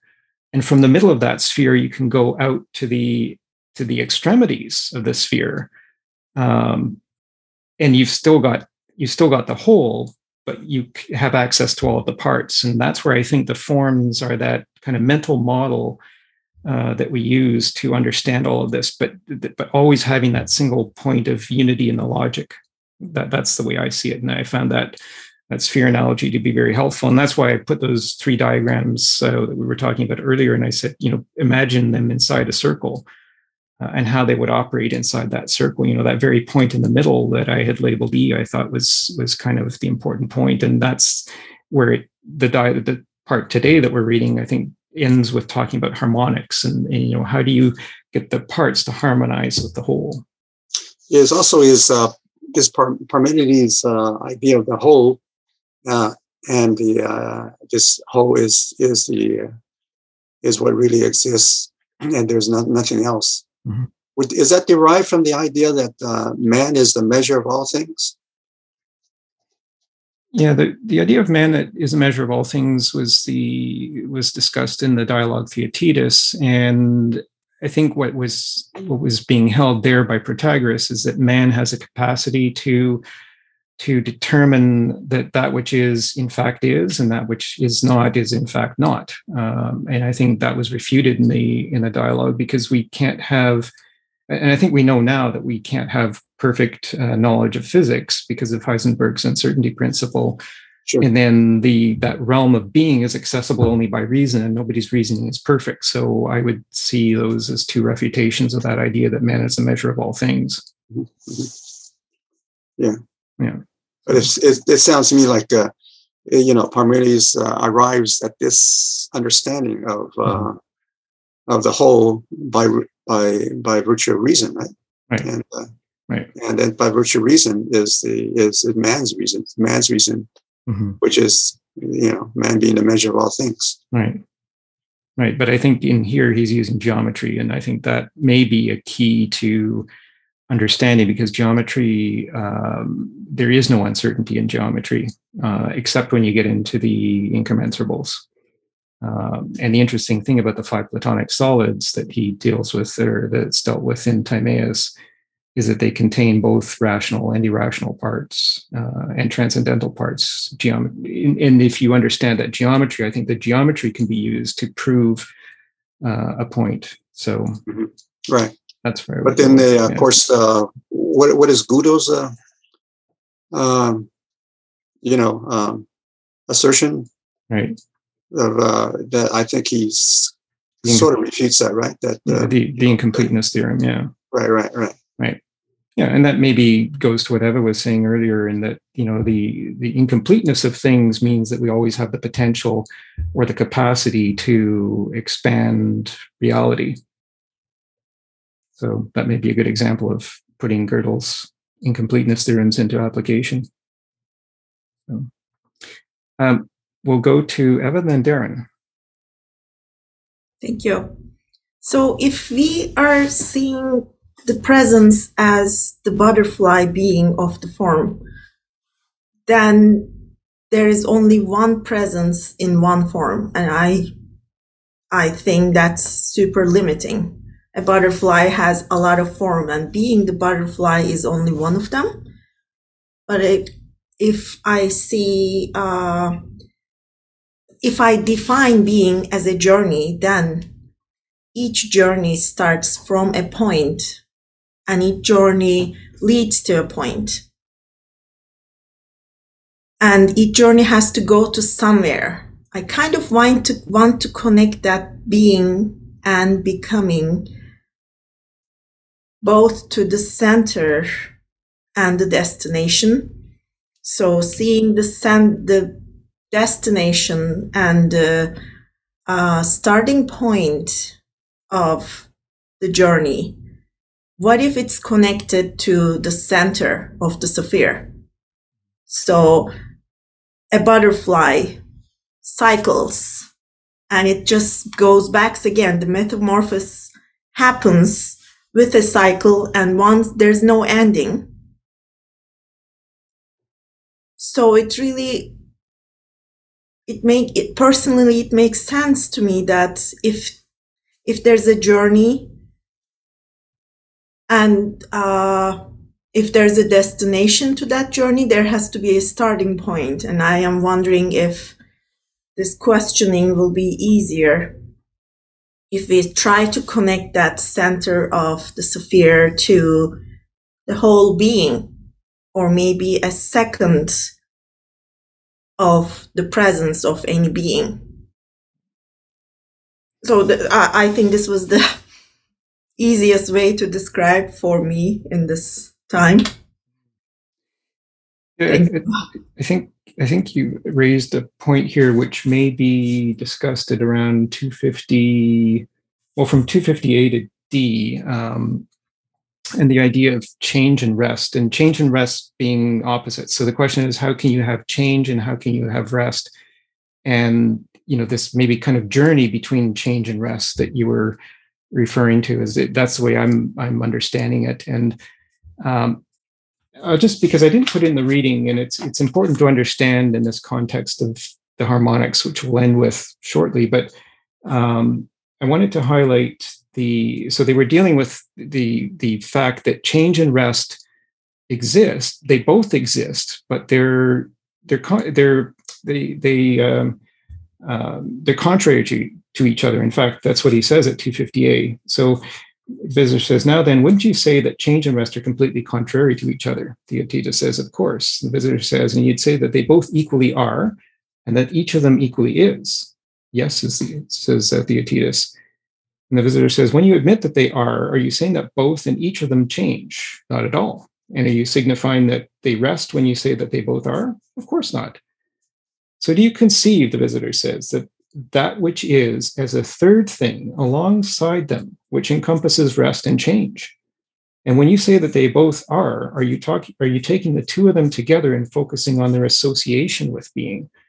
And I think that's very key. So the point here is that the point of being, the single point of being, can take that journey whichever way we want it. And so in this drawing, to go back to my drawing, that third thing, which the Visitor is referring to, that very single point of being, which has the capacity of both change and rest, has to necessarily be in the middle of both change and rest, and therefore neither change and rest, so that it can be either. And in this particular drawing with the two triangles, this is the cross where I joined the vertical, the top of the vertical line with the right of the horizontal, and I joined the bottom of the vertical line with the left of the horizontal. So it forms two right-angled triangles. The point in the very middle, if you put this in a circle and you rotate it, it's all going to rotate together. The opposites are those two triangles. And that third point is the very middle point, which can be either. It's neither of the two opposites, but it's either. And so that's the third point. And I think that's the power of this presentation of being, is that it's either of those two, but it requires, what the Visitor is saying is this harmony at the whole and its association. So being associates with the opposites, but it is not the opposites. It associates with them. So if I understand the point, that's how I saw the journey that you were describing. So thank you for that. And Darren, your thoughts?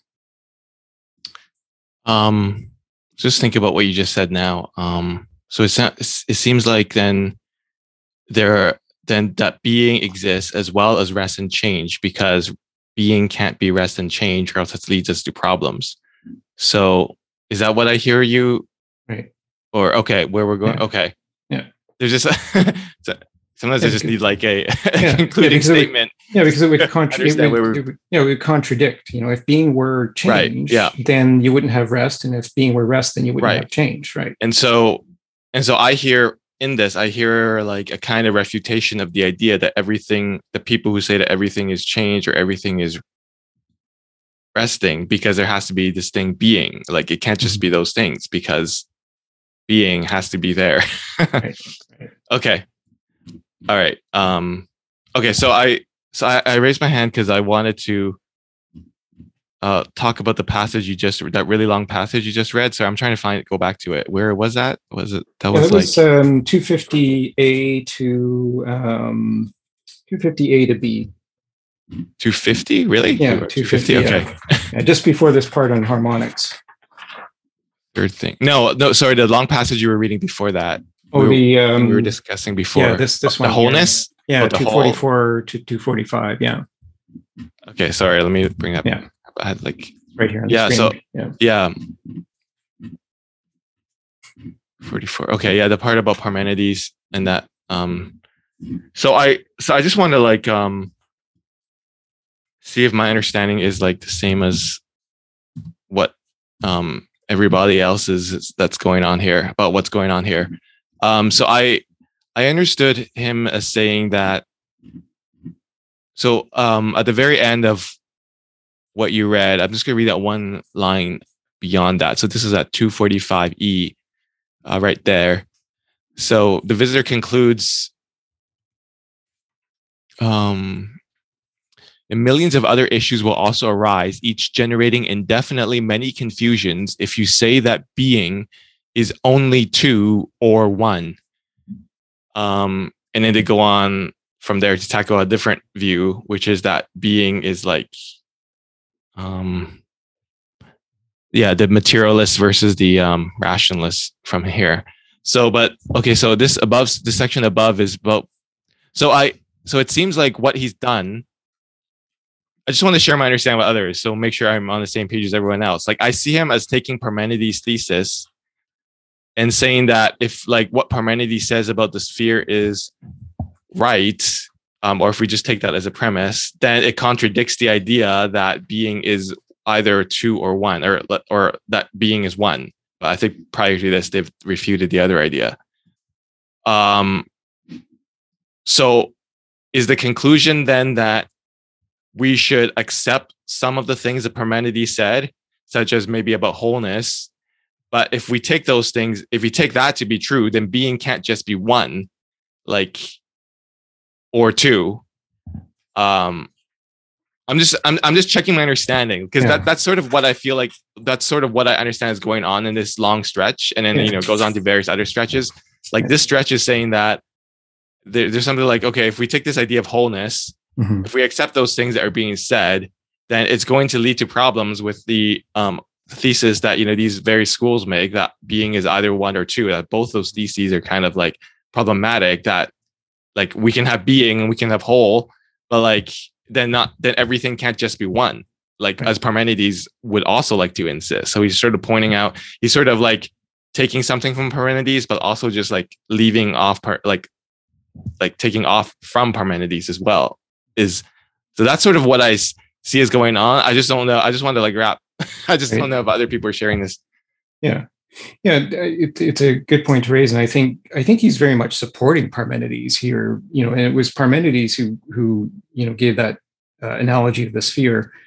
Right. And the sphere has that middle, and the middle is the one single thing. But I think the key words here are this characteristic of being one. Well, it's still a whole, so it's both one and a whole. But it's because the whole is a sphere that all of the parts are contained in the sphere. So the parts can manifest themselves, but they have the characteristic of being one because they're all contained by the sphere. They can't go outside the limits of that sphere. So that's what makes them have the characteristic of being one.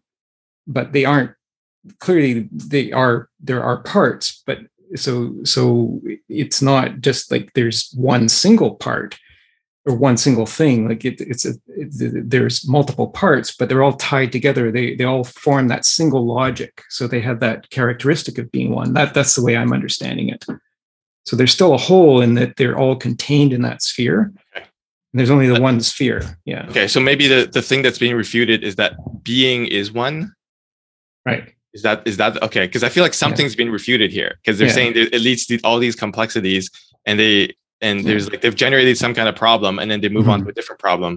Yeah. So okay, I'm just trying to understand. I guess I'm trying to understand what's being refuted, and maybe the thesis is that being is either being is one or being is two, and okay. Yeah, they're saying it has to be being. It has to be a whole, and it has to be one, and this is the way you can have it both as the whole and one. And I think this characteristic word is the key thing to understanding that what they're saying there. It has a character. It operates as one, but it is not one.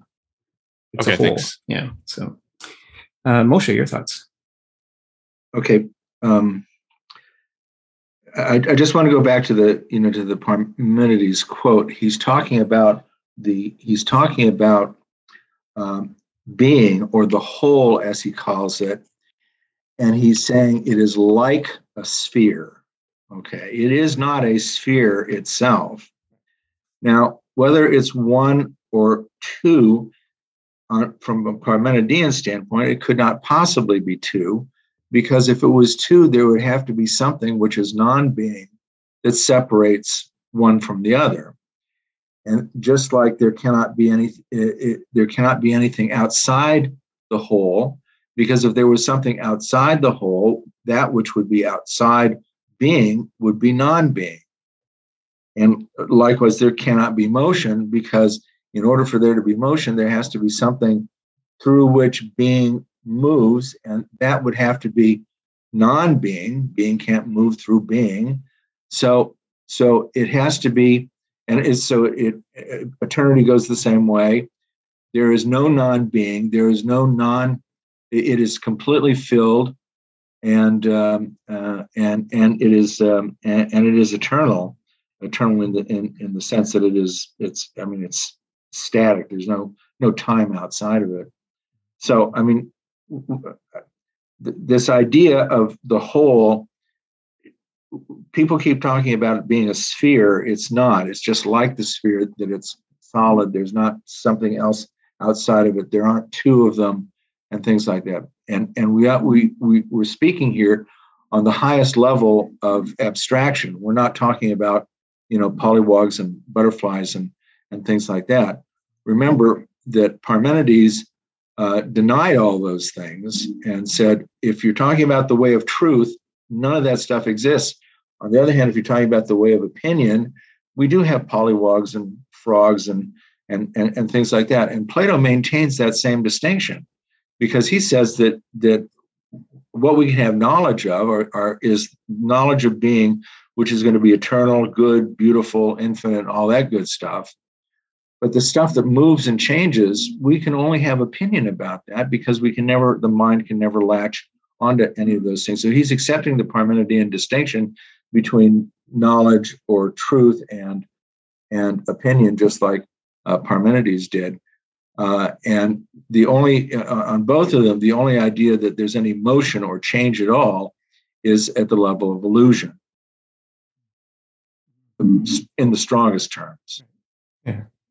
And I think as you said at the beginning, I see the sphere as an analogy, and he says like the bulk of the well-formed sphere. So I agree with you. I don't think he's saying that it is a sphere, but it's like it. So if I gave that impression, I take it back. I think it isn't. The sphere is the analogy. But, if that mental kind of image is helpful, as Jose kind of used that mental imagery earlier, I think it helps to think of it that way. And, if I were drawing it, I would draw it that way. So that's something that we can certainly keep in mind, but yet not literally necessarily. So thank you for that. I just, in the time that's left, maybe we have just about 10 minutes left, unfortunately, but it's always the way. We can always come back to this, because the ending part of the Sophist, we've got less reading to do for that for 2 weeks from now. So I think we have to revisit some of these thoughts and bring it all together, because I think it'd be really good if we can come to some sort of consensus on the forms. And I think this particular part at the end that I wanted to highlight, 252b to 253c, is the association of the form. So if the being, is that part that I read from 250a to b, so a while ago, if we accept that being is a third thing, so that we've got two opposites and being is right in the middle of the opposites, it's cutting the opposites in two. So it's neither opposite, but it's in between. So it could be anything, but it's sitting there right in between. And that gives it great power, right? So it's the proposition is that being is the third thing that is between everything, that reconciles it. I think was somebody used the word earlier. And that all came about from that discussion of how can change and rest exist at the same time, because they contradict each other. So that's how they concluded that change and rest can exist at the same time by making being the third thing that comes between them. So this part here at the end, I think is important, because that's where the knowledge of the philosopher comes in reconciling or tying all of this together. So, and it's also very important to understand the nature of the form. So the form isn't just the one single thing. So he's saying that the form, that for each thing that exists, and there's potentially infinite numbers of things that exist, either that exist now or that we could create out of our thoughts. He's saying you can't have one single form for each individual thing. It just wouldn't work. So he's saying here the forms have to associate with each other. And so maybe I'll just read this part here. The visitor says, starting at 252b, but furthermore, the most ridiculous account is the one that's adopted by the people who won't allow anything to be called by a name that it gets by association with something else. They're forced to use being about everything, and also separate from others of itself, and a million other things. They're powerless to keep from doing it. That is, from linking them together in their speech. So they don't need other people to refute them, but have an enemy within, as people say, to contradict them. And they go carrying him around and taking in an undertone inside them, like the strange ventriloquist Eurycles. Well then, what if we admit that everything has the capacity to associate with everything else? And there's that word again, capacity, which he's concluded being has capacity. Theocritus says, I can solve that one, because if change and rest belong to each other, then change would be completely at rest, and conversely, rest itself would be changing. Visitor says, but I suppose it's ruled out by very strict necessity that change should be at rest and that rest should change. So the third option is the only left. Certainly one of the following things has to be the case. Either everything is willing to blend, or nothing is, or some things are and some things are not. And we found that the first two options were impossible. So everyone who wants to give the right answer will choose the third, since some will blend and some won't. They'll be a good deal like letters of the alphabet. Some of them fit together with each other and some don't. Well then, we've agreed that kinds mixed with each other in the same way. So if someone's going to show us correctly which kinds harmonize with which and which kinds exclude each other, doesn't he have to have some kind of knowledge as he proceeds through the discussion? And in addition, doesn't he have to know whether there are any kinds that run through all of them and link them together to make them capable of blending? And also, when there are divisions, whether certain kinds running through holes are always the cause of the division. And then he goes on to say that it takes expertise and dialectic to figure this out, so this knowledge of harmony, as I said in the introduction, I think that would necessarily require knowledge of number and calculation, and certainly understanding of proportion. And so I think this is when I reread this made me really think deeply about the nature of the forms. And I had previously thought that the forms were just one single form for each individual thing, whether it's something trivial like hair or mud, I think was the example that was used in earlier, whether I think it was Phaedo or the first part of the Sophist, I can't remember. But this is saying, no, you don't need a separate form for things like hair and mud necessarily. They can be combinations of other forms. There could be other forms that divide things to generate hair and mud. But it's the fact that things are able to associate with each other, and they can associate with each other because being comes in the middle of everything. And I found that particularly just a powerful image about the forms, and it really made me think very differently, I think, about them. So I wonder what your thoughts are. Moshe?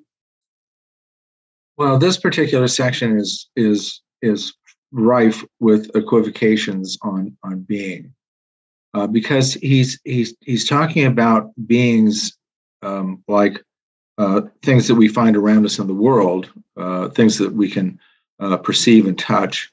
And then he's going and immediately talking about being, which is those things that actually exist.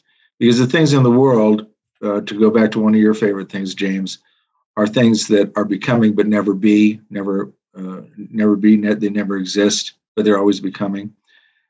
So it's really inappropriate to compare the the characteristics of a world of becoming with the actual with being itself. Because I mean, we have a tendency to anthropomorphize that because we're human thinkers. But if you think about it seriously, we can't possibly know how these things would be an adequate comparison. And your idea about hair and mud, I want to point out that everything that he says in the world that participates, and this comes out later in the dialogue, it participates in a particular form, participates in a lot of forms at the same time. Okay, so there would be no participation of hair, but there would be a participation of there would not be an idea of hair, but there would be an idea of softness and extension and sheen and color, specific colors, brown, red, and so on, that this particular object of becoming participates in. But like the stranger says later in the dialogue, for any particular thing that we're looking at in the world that has all its forms that it participates in an infinite number of things that it is not. Okay, because if the hair is soft, it's not scraggly, and if it has a sheen, it's not all flat colored, and if it's long, it's not it's not short. So I think we have to be careful about these equivocations and the comparisons between stuff in the world and stuff that we consider to be true objects of knowledge, which are the forms.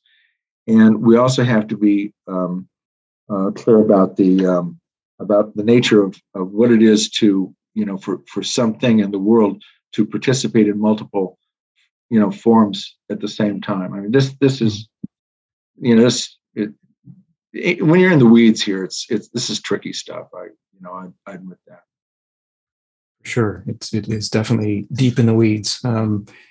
And I don't see in the section that I just read from 252B to 253B or so, I don't see any necessity of tying it to the realm of becoming. I think it applies to both the realm of becoming and the eternal realm of being. So I think I used the hair and mud example just because it was something that had come up earlier, but I think it applies to all forms of being.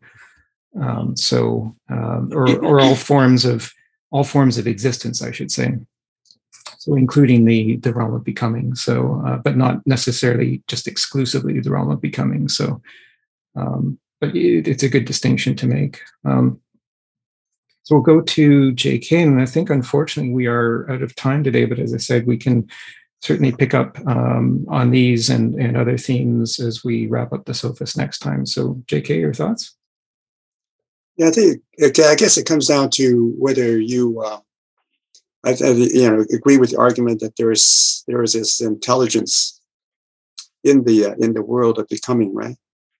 And the becoming is just not just a chaos of random, entities, without any purpose or meaning, So, there is.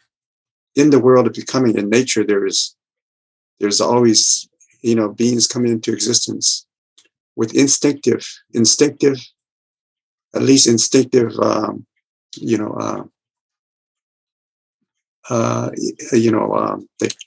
gives them some sense of order, to survive, to be able to interact with with everything else in the environment to survive. And some beings are also inherent, come into the world inherent with intelligence, and where does that intelligence come from? Do we just learn it from, is intelligence just acquired, and how do we acquire that intelligence if we didn't have some form of capacity, right? Some form of capacity to acquire it.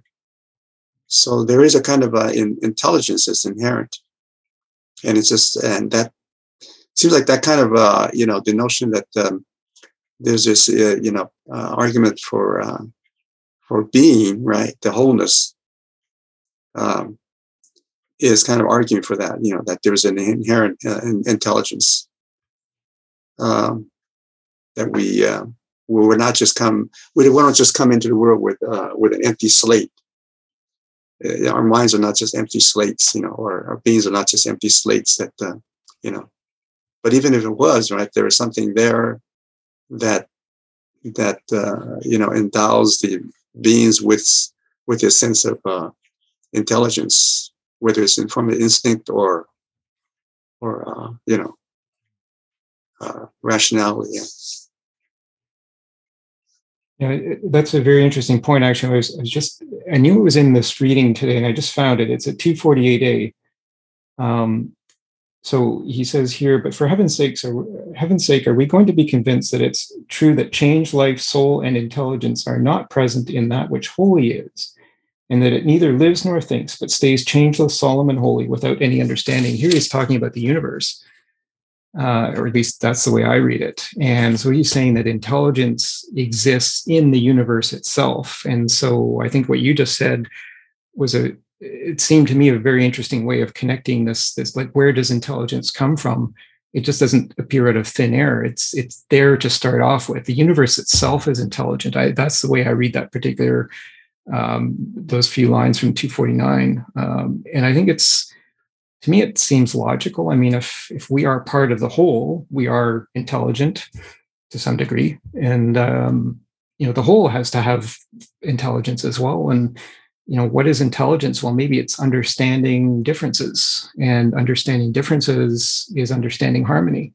And maybe that's what it's all about. I mean, that's kind of how I'm reading the logic of this whole section today. So I think that was a very good point to raise, and I think that's one that we can continue to discuss next time as well.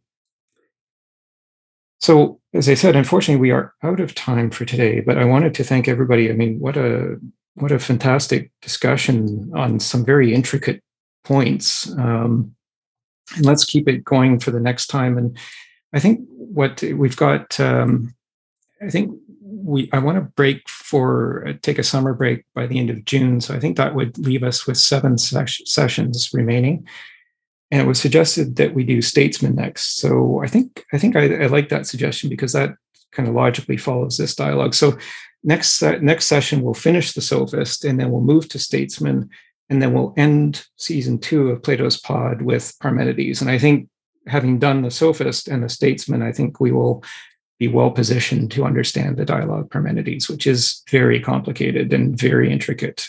So that's what I'm thinking. So again, looking forward to continuing the discussion in 2 weeks. And thank you, everybody, for participating today. It's fascinating, as always, and to hear different perspectives and to put some new knowledge, or to form some new knowledge where perhaps there wasn't before. So always good. And so I'll end the recording now, but those who want to stay online for Plato's Cafe, just casual, unrecorded half-hour discussion, please do stay on, and we'll have that chat. And otherwise, we'll see each other hopefully in 2 weeks. So thank you again, everybody.